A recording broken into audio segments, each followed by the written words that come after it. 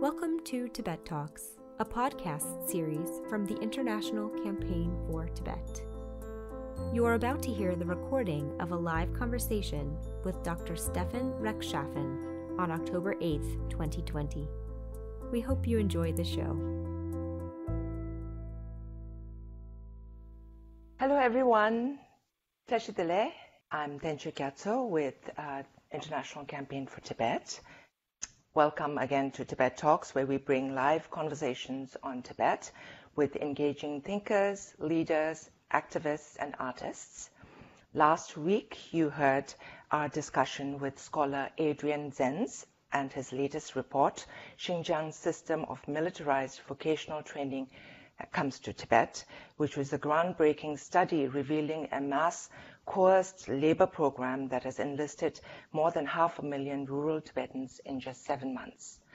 And we heard how the Chinese government is trying to eliminate Tibet's unique and ancient culture. And that talk is available on our website at safetibet.org/live as part of our past programs. But today, for our discussion, we will focus on learning more about the wisdom derived from Tibetan teachings and Tibetan culture and their meaning and relevance for the world today. Our guest speaker is a dedicated practitioner of Tibetan Buddhism, a nationally recognized holistic doctor, and co-founder of the Omega Institute and founder of the Blue Spirit in Costa Rica. So please join me to welcome Dr. Stefan Rechtschaffen. He is an old friend of the Tibetan people and a long supporter of ICT. Welcome, Stefan, to Tibet Talks. Thank you very much for joining us today. I'll also like to invite ICT President Matteo Macacci to join as moderator for our conversation today. Hi, Matteo. Hello, thank you. Hello, Stefan. Yeah. Hello, Matteo. And for our audience listening online, we will take questions at the end of the conversation.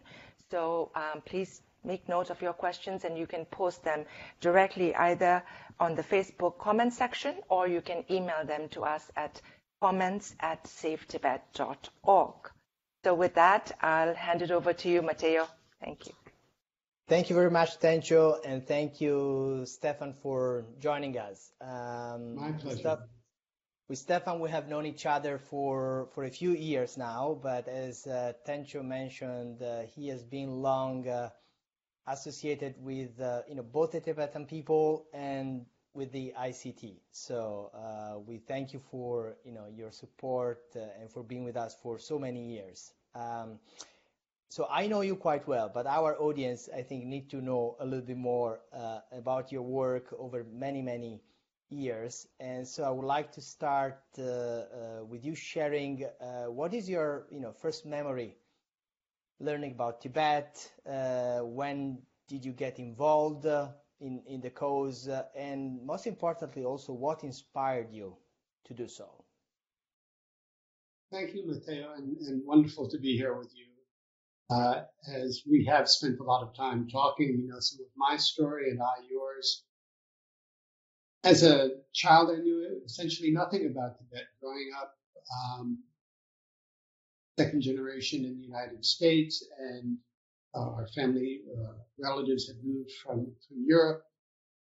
But I think early on, as I started to explore the world beyond just where I live, I came across, as many people, the book by James Hilton, Lost Horizon, which first made me wonder a little bit about what is this magical place. I remember seeing some movies and so on, and I even then started to hear the more magical side of books by Talbot Mundi, who of India, Tibet, that started to pique my interest. And then as my life moved beyond my birth home to going to college and then to medical school, I had already begun to be involved in meditation.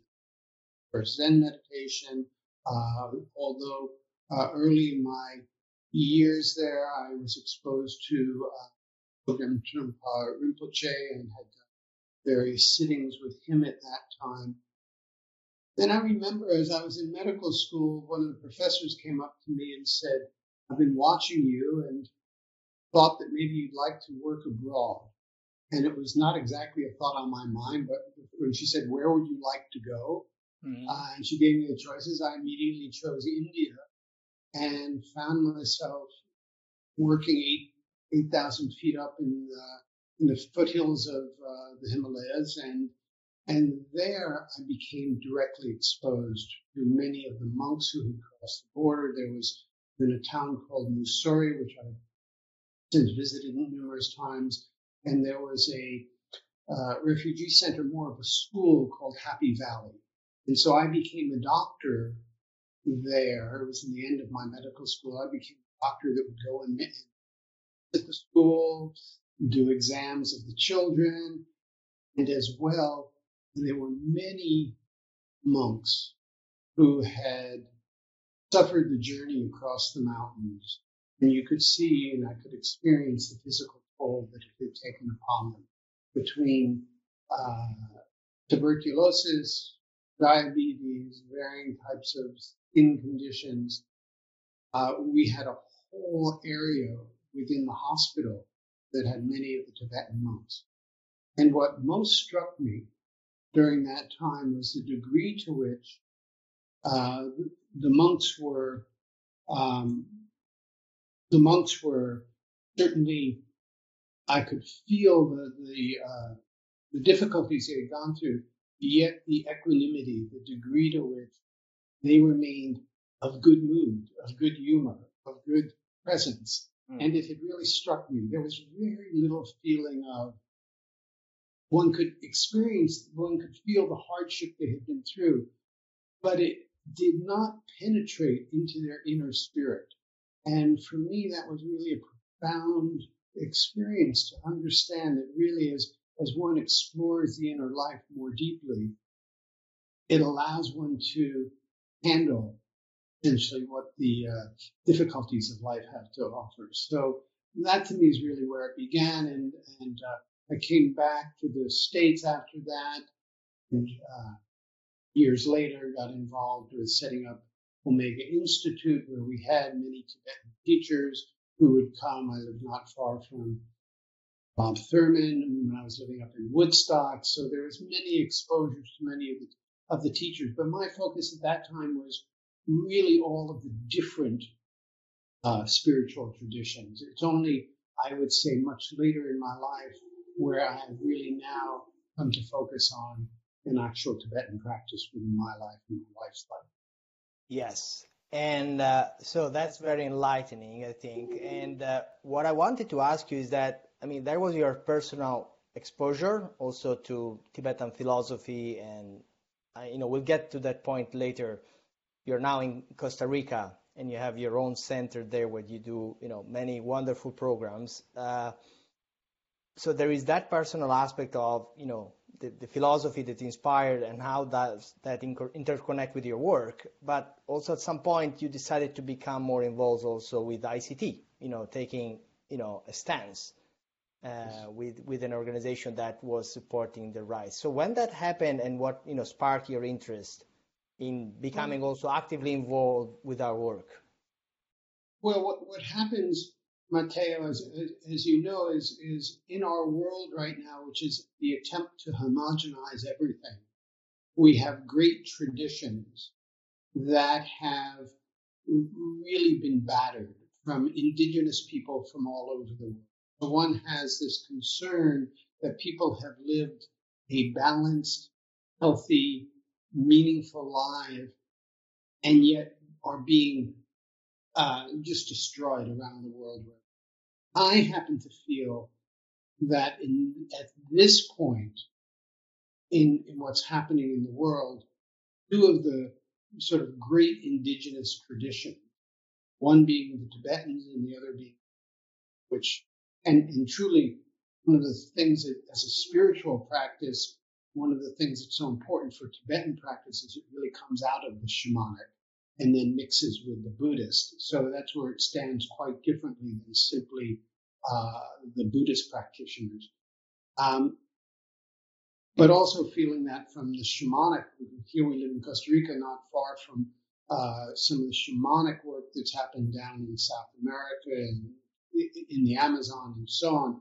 And so my belief is that the diaspora of this, what was hidden, these hidden teachings having come to the fore, is really something that needs to be preserved. And with that is the very precious both teachings of the Tibetans, but the Tibetan people themselves. So one cannot just look at a teaching and say, okay, well, now we have the teachings, without recognizing that it's the very people that hold that teaching. And so when I've been exposed to Tibetans over the years, recognizing the hardships that they've gone through and continue to go through, specifically with the Chinese, but the very difficulties of it, I consider both the Tibetan teachings, but the Tibetan people part of the treasure of Japan.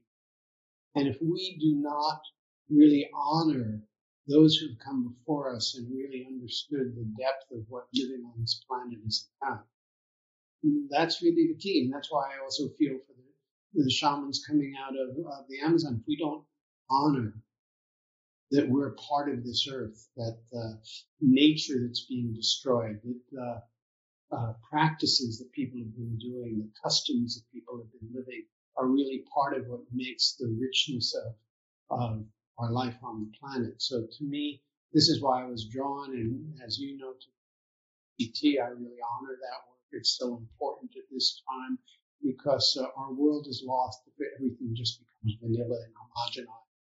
All we're doing is being on Facebook and Google. It's not quite life. Yeah. Now, thank you for articulating this so well. I think many of our members, many of our viewers probably share what you think, but there is a world outside which is, certainly appreciating Tibetan culture, Tibetan teachings. There is this movement around mindfulness, which is, increasingly, reaching many, many, many people. But I think what you say that, you cannot just take, advantage of the teaching without realizing where they're coming from. What is the people? What is the culture behind that? And what needs to be done to be, to preserve them as they need to be preserved them? Because as you know, it's not the same, to live in a society which is, run in the way we live, which is, geared towards, performance and competition, and other cultures which value other things.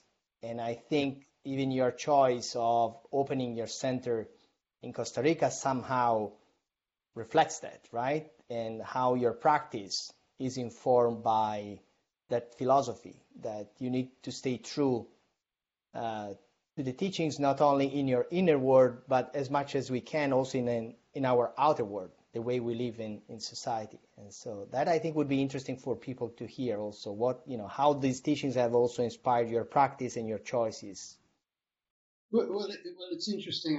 One thing about my being here in Costa Rica is what I consider the greenest country in the Western Hemisphere at this point. And when I look around the world and I look at those countries that are able to hold deeper values that honor humans in their relationship with the nature around, in their relationship with the animals, the plants, and really living in balance, what one sees is it's generally speaking in the smaller countries. It's Costa Rica, it's Iceland, it's Bhutan, it's New Zealand. It's these countries where there still seems to be humans understanding their relationship with each other, but the wider world. So for me, one of the things that I've seen that happens in our culture, and why one reason we're looking at this very differently here in Spirit in terms of what we offer, is when I was involved in starting Omega, we had a lot of programs always in yoga, etc. And to use mindfulness as a good example, it's an extremely important practice. But mindfulness really, to me, is just the first stage It's simply the stage of learning, let the mind pay attention, how to develop a quiet inner focus. The same with yoga. Yoga was called the 8 limbs of yoga coming from India. But what's happened is yoga has moved to just being yoga asanas and position, where people do these exercises just seen as a form of exercise. So what we tend to do is we tend to strip from the whole one little part. And so it's really important that we have people who are the real wisdom holders, who understand that this part, yes, is necessary to get to the whole, but one doesn't stop there.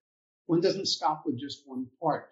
So it's important to feel the whole, and this is what I feel represented by the Tibetan people. There's a quality. When I meet indigenous people or even people who have lived on the land here in Costa Rica, they may not have a deep spiritual sense, but one feels a difference in them. 70 years ago in Costa Rica, the army was abolished. It's the only country in the Western Hemisphere with no standing army.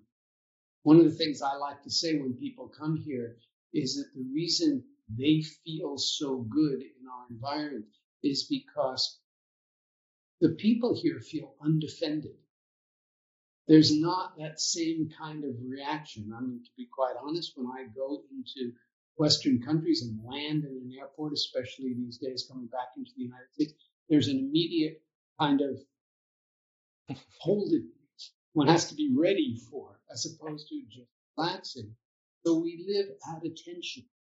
We don't live with a deeper relaxation. When I meet people from Tibet, when I meet people from these more connected to nature cultures, connected to spirit cultures, one can really feel a more open heart. One can feel a more open being than one where it's just one is holding oneself tight, almost militaristic. And so it's necessary that we preserve this. Our world will not survive with it. In the same way we need to preserve nature, we need to preserve this inner nature that still does exist in many cultures, and the Tibetan being one of the primary. Yeah. So you are, as we have mentioned, you are a medical doctor, and you have been working many years. So what are the aspects of, Tibetan philosophy or culture that have informed your practice? How have you integrated some of those teachings that you mentioned in your practice? Well, it's interesting. I can't say when I was first in India and then visited there, and then at some point we had Tibetan medical doctors coming and teaching at Omega way back. So I started to learn and use some of those, but I also began to understand that it was an art form that I was never going to fully grasp. And so I actually can't say that I use that very much. However, what inspired me into much of the work that I'm doing right now is to start to recognize how many of the old Tibetan lamas, one reads about teachers like Patrul Rinpoche, who would live up high in the Himalayas, would live with very, very little, very sparse, what their routine of was eating, a lot of fasting and so on. What you see is that people live longer and live healthier. I happen to live in one of the places here in Costa Rica where there are 5 places that the blue zones in the world, where there's about a 10-fold increase of the number of people living over gold. So there are some ways in which people live longer. And I actually think that, for instance, even to just talk for a moment about COVID right now, one of the things about COVID is we are concerned about COVID as people are older. And I actually think there's a problem with that kind of thinking, because I'm interested in biological age, not chronological age. And the difference there is that people are aging quicker. And as a result of that aging quicker, they're developing chronic diseases. It's the aging and the chronic diseases that come from eating too much sugar, not exercising, not fasting, not doing the types of things, the obesity that starts to develop. Those are things that's affecting people all over the world. And I'm concerned about that even for some Tibetans that I meet who have sort of gotten brought into Western culture. People come into Western culture. I can see it here in Costa Rica already when I go to stores. What used to be all fresh vegetables and healthy foods, we now see all the processed foods, and we see everything adding sugar into everything. These are the things that are no longer creating health. So austerities actually create health. I'm a real student of evolution and now of nature in terms of what creates longevity in nature, because we consider that if a human lives to be 100 years old, that's really, really good, especially if they stay healthy. I read not long ago about a woman at 113, the longest living woman in Spain, who already had COVID and went through it just fine. Because she didn't get to 113 not being healthy. Yeah. She's somebody who's really lived quite healthy. When you look at her and you hear her speak, she's articulate and so on. So when we look at what it is that creates biological health, and I say people who live to 100, there are certain trees on the planet right now that are 10,000 years old. So trees can live 100-year lifetime. So how is it they never move? I mean, at least from the place where they're standing. And so we have a lot to learn from nature. One of the things that nature teaches is that for evolution to evolve, continue, every species has gone through periods of fasting, periods where there's not enough rain for the tree, there's not enough food for the animal. So when you go into fasting, what actually happens in animal species is they turn off the aging process, which is really quite interesting. Why do they turn off the aging process? Because if there's not enough food, the species can't survive because you stop procreating when there's famine. So at that point, aging stops. So we can actually start to turn off the aging process. They're still aging, but not at a fast rate, not at an unhealthy rate. So there's a lot that can be learned for that. And I think many Tibetans, those who lived in the austerities of living where they live, went through that and learned a lot about it. And there's great teaching that comes from it. And so that's the kind of thing that we don't want to discard. That's what we need to learn, because our world is rapidly becoming, the obesity rates in the world, the chronic disease rates, for the first time in the United States over the last few years, life expectancy throughout the Western countries has started to decline. That's the first time in 100 years. So we're starting to see the effects of what we've been doing. And yet there's teachings out there that we could use to change the course of it. Thank you. Thank you, Stefan. And you have talked already about this, but I just want to mention to our viewers that you run a longevity program at Blue Spirit. So if people want to learn more how this works, and, I think what you said was very inspiring when I heard it, the first time a couple of years ago, but it's still very, very relevant. And I think it just gives, people a different perspective on how, in general, to try to run your life and in the end to take care of your health. And I think at this moment, people are very concerned everywhere in the world, especially in the United States, about their health. We are all, probably a little bit stressed out, scared. What can happen to any of us. We hear also that it's not only, as you said, the age, but how healthy you are and how you can manage, this threat posed now by the coronavirus. So I know that you also have some advice, for your, patients, for people who get in touch with you. And if you would be so kind to share also with our audience, how to strengthen your health this critical time that we are all going through. Absolutely. I think there's no question that COVID is a very serious disease, and the virus can be very strong, and we're seeing that around the world. Now, one of the things that is most important is we're seeing it mostly affect those people who are already in some way compromised and not healthy.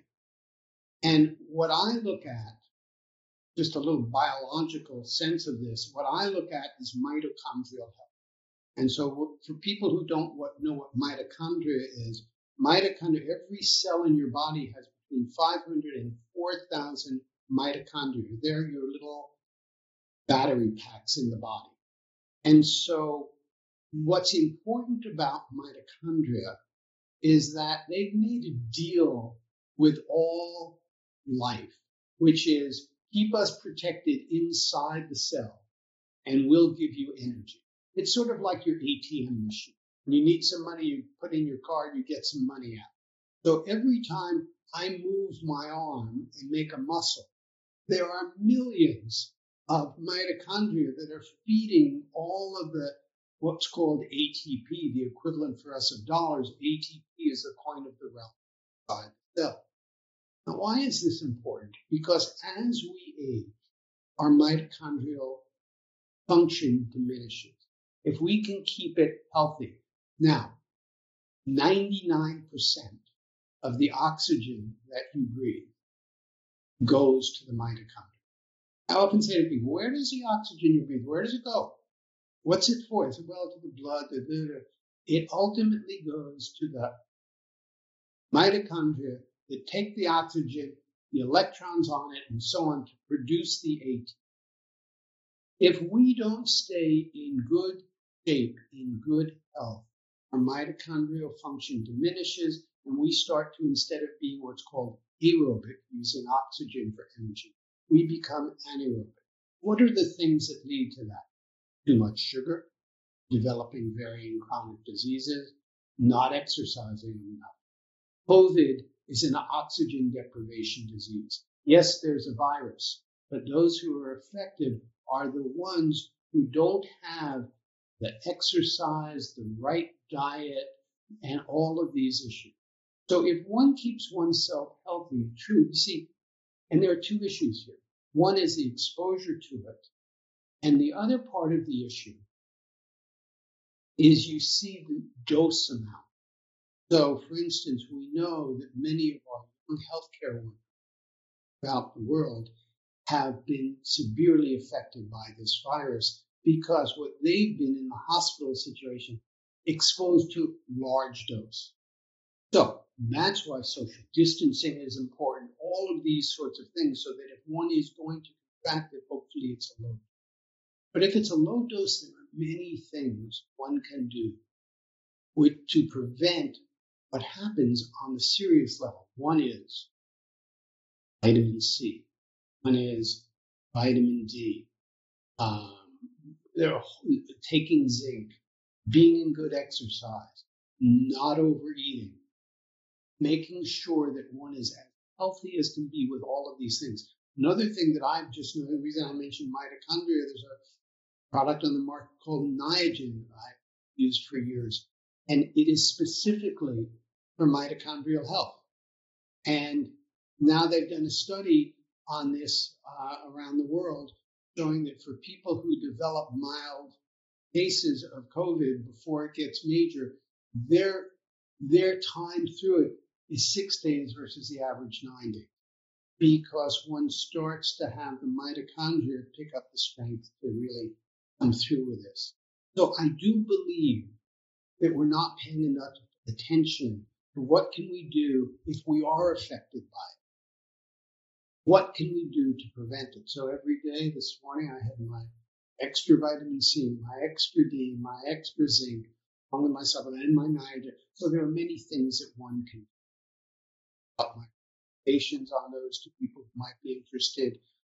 I'm not a specialist in terms of a viral specialist and so on, but I do know from years ago having invited Linus Pauling to a program that I did at Omega, and he was so in favor of the vitamin C. To this day, I have no question that these are the kinds of things that are in the preventive realm. So I'm looking at prevention. When it comes to the major treatment, if you have serious illness, I think I'm certainly less knowledgeable than the experts. My whole focus is what can we do to decrease the risk that we're going to be. That's what we're all really interested in. Yes, thank you. And I think it fits very well with your, general philosophy and approach to life that you have been describing, and how, meeting Tibetan teachings, Tibetan culture, and other, teachings that you have experienced in your life has also informed your approach to medicine, which I think, many people would value, because sometimes even with doctors, you get a diagnosis, you get the cure, but you don't look at the cause, what created the problem. And I think there's an understanding that this holistic approach is something, positive for everybody. So thank you for sharing that. I'm sure people will appreciate. And if Tencho is online, we can also check if we have any comments or questions from our viewers, or if they send via email, and we can continue a little bit the conversation.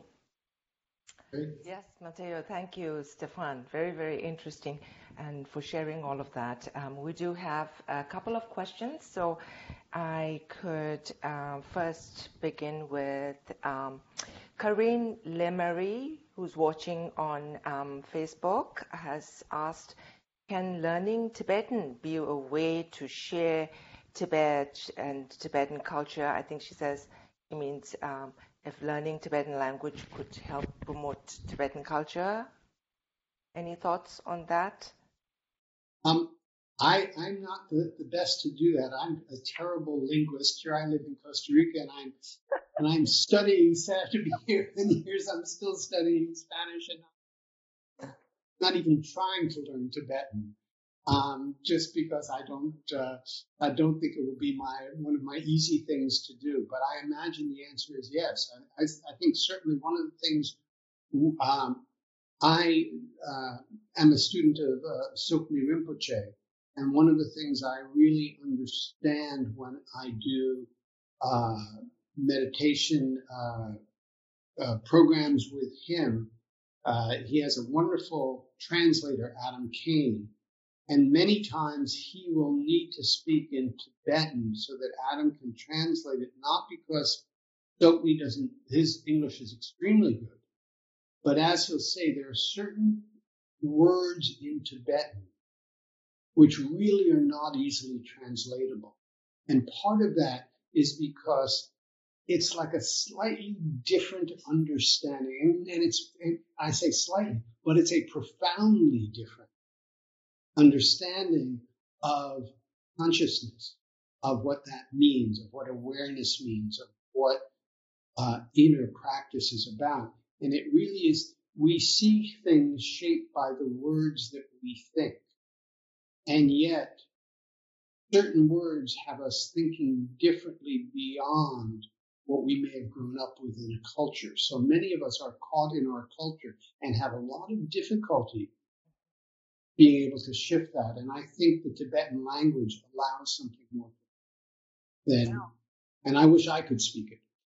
No, I think you're absolutely correct, Stefan. His Holiness, the Dalai Lama, always also advises us to teach the children Tibetan and to learn Tibetan language, because to really understand what Tibetan culture has to offer, you have to understand the language, because there are so many words, as you said, that can't be translated, that you through and it's there in the language. So yes, and I would, Karine, yes to your question. Please do the studying Tibetan does help learn more about Tibetan culture.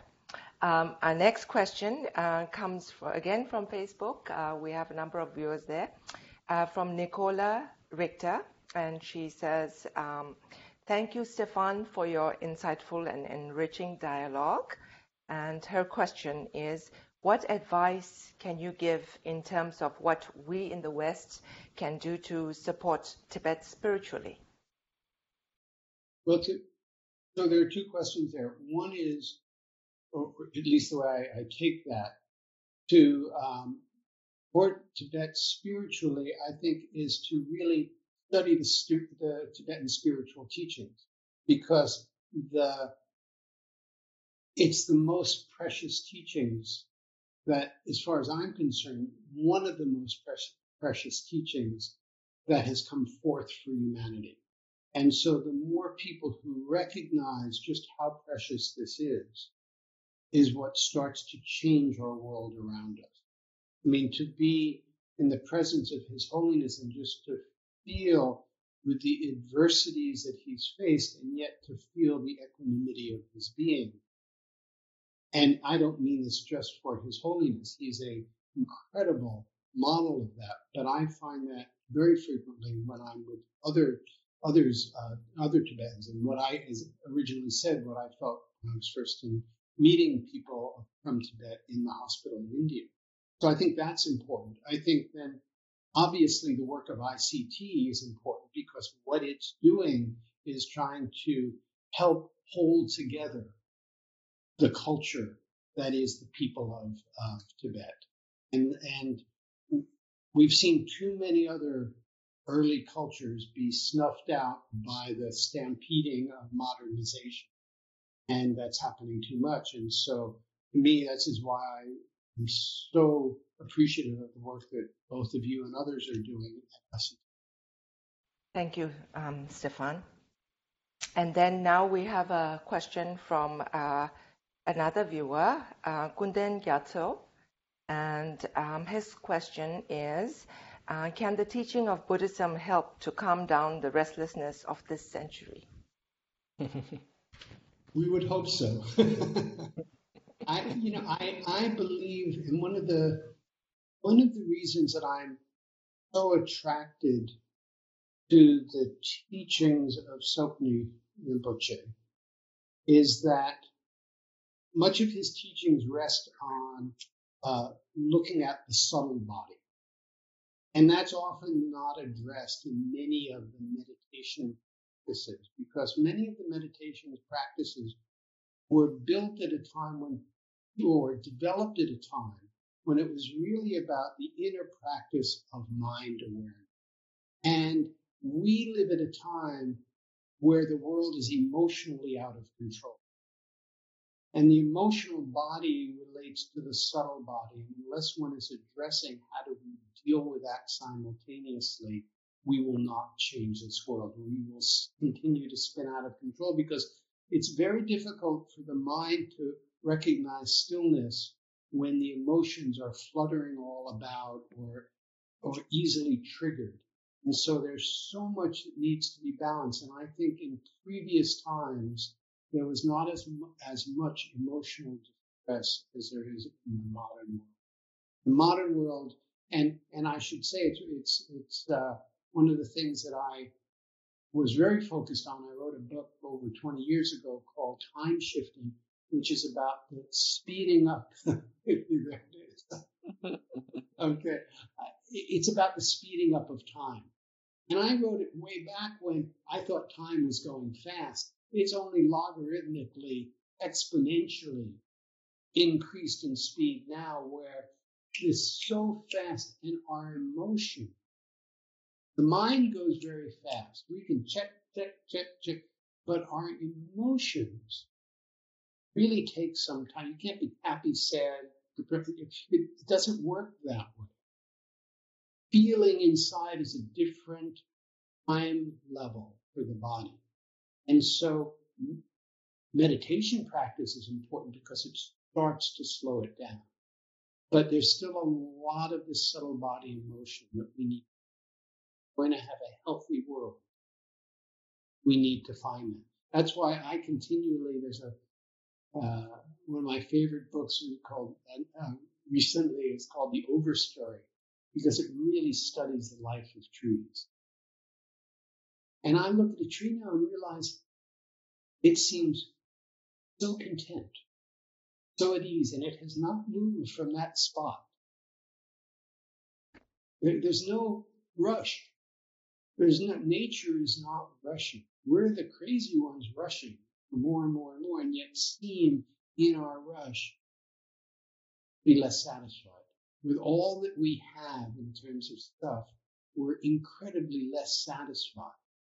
And so unless we can get over these emotional and addictive aspects of our self, we'll never really find the deeper peace that we're longing for deeper peace, but we're doing exactly what's not taken. Yeah, and the book is available on Amazon. And I don't know, Stephanie, if you're ready to share, but you said this is like 20 years old, and you're thinking about doing an update or another edition? I'm not thinking so much about that, Mate. I'm not thinking exactly of an update, but I am thinking of a book that really looks at it from a wider perspective of not just time, but really understanding our relationship of being human in a natural world. You see, we can talk about longevity, how long each of us will live. But the way we see climate change happening, and we see destructions, we're in the midst of, a fifth species disappearance on, and this is really where each of the last 4 cycles there were loss of 80 to 90% of all species, plant and animal, on the planet. This is a long process. We are the first time doing that to ourselves. Every time before it's been a meteor or change, we're the ones creating destruction here. So we need to look at it. So if we want longevity, it's very much tied in with the longevity of species and the longevity of life as it is. And if we don't recognize that, we are essentially destroying ourselves. So it's not, and I see us, we can look at our diets, we can look at our habits, we're destroying ourselves individually, but we're also doing it to. And so when I teach longevity here, and for, certainly for anybody who would like to come and be part of a week or stay longer for longevity programs or other amazing programs we have here at Blue Spirit, please look up bluespiritcostarica.com. I like it here because it's a place of relative sanity, surrounded by nature. I was here talking and I could hear outside. I don't know if it came through on this. I don't know if they were that loud, but we have howler monkeys. Okay. We have howler monkeys living all around here. And they live around here because we buried all of our quite natural. And so it's a haven for them. It's like their natural environment, because when modernization comes, the monkeys go and they start swinging on the electric wires. And so in those areas, they get electrocuted or they hit a spot where it's we need to be preserving what's around us that's preserved all of the rest of nature, because we depend on it. We are part of it. And for us not to see we're part of it, just like our body, we always use the word I. I often say to people in my classes, which cell is I? We have 30 plus trillion cells in our body. Find I. We're already a community. That doesn't even include the microbiome that we rely inside. So it's extremely important that we understand that I actually doesn't really exist. It's we. My body is we, and this we is part of the larger. And unless we take care of that, and I think in Tibet, there was that sense of we. There was a hierarchy. There were different roles that people played, just like my liver is different than my kidney is different than our finger. There are roles that the larger body takes on that get assigned to different areas. That's fine. But we don't have just my thumb that's going to continue living at some point. It's part of the whole. And we have to take care of the whole. That's what we're missing. And I think Tibetan teachings have always been understanding. Yes, I think absolutely, because growing up, the first thing we're taught as for Tibetan children is to pray. When you pray for all sentient beings. So you pray for yourself as part of one of all sentient beings. So I think, that's something very precious from Tibetan culture. And I feel as we meet all of our Tibetan elders, that really comes through when you speak with them, when you hear from them, that they look at things beyond. And this is His Holiness's message also, always how things are interdependent and connected, and how we need to look at the whole, as you have said more eloquently than I can. No, but what you said is just so I've always felt that, and just that care of recognizing the whole. As I remember hearing Mother Teresa say many, many years ago, the problem with our human family is the size of the circle we call family. And so how wide can we go, even beyond human, to include this all?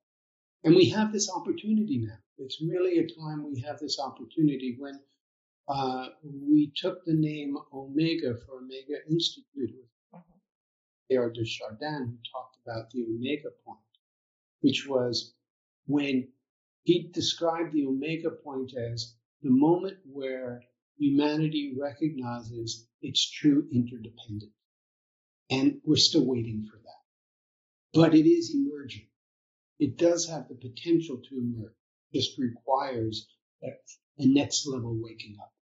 And I think this is what the Tibetan teachings offer. Well, thank you. I think that brings us to the end of our time. Okay.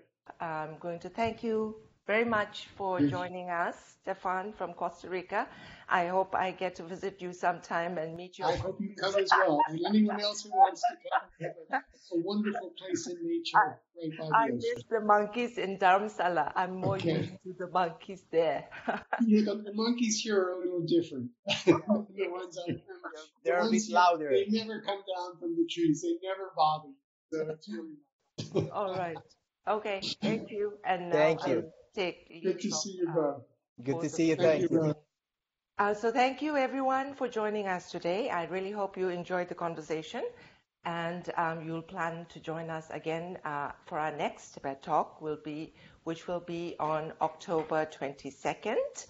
And our guest on October 22nd will be Sharon Salzberg, who's the author and teacher of meditation. So segue from Stefan to learning more about meditation and hearing from Sharon. So October 22nd, we hope you will join us. Details are posted on our website, savetibet.org/live. And also you will find there all our previous shows, so you can listen to those there. And also for those of you who like podcasts, you can listen on iTunes, Spotify, or Google Podcasts. Those are available also at savetibet.org/pod. And that's it from us today. We're grateful for your interest and continued support for Tibet and the Tibetan people. And we'll look forward to see you next time. Goodbye. Galishu. We hope you enjoyed this episode of Tibet Talks. Subscribe to the show on iTunes, Spotify, or Google Podcasts. Learn more at savetibet.org/pod.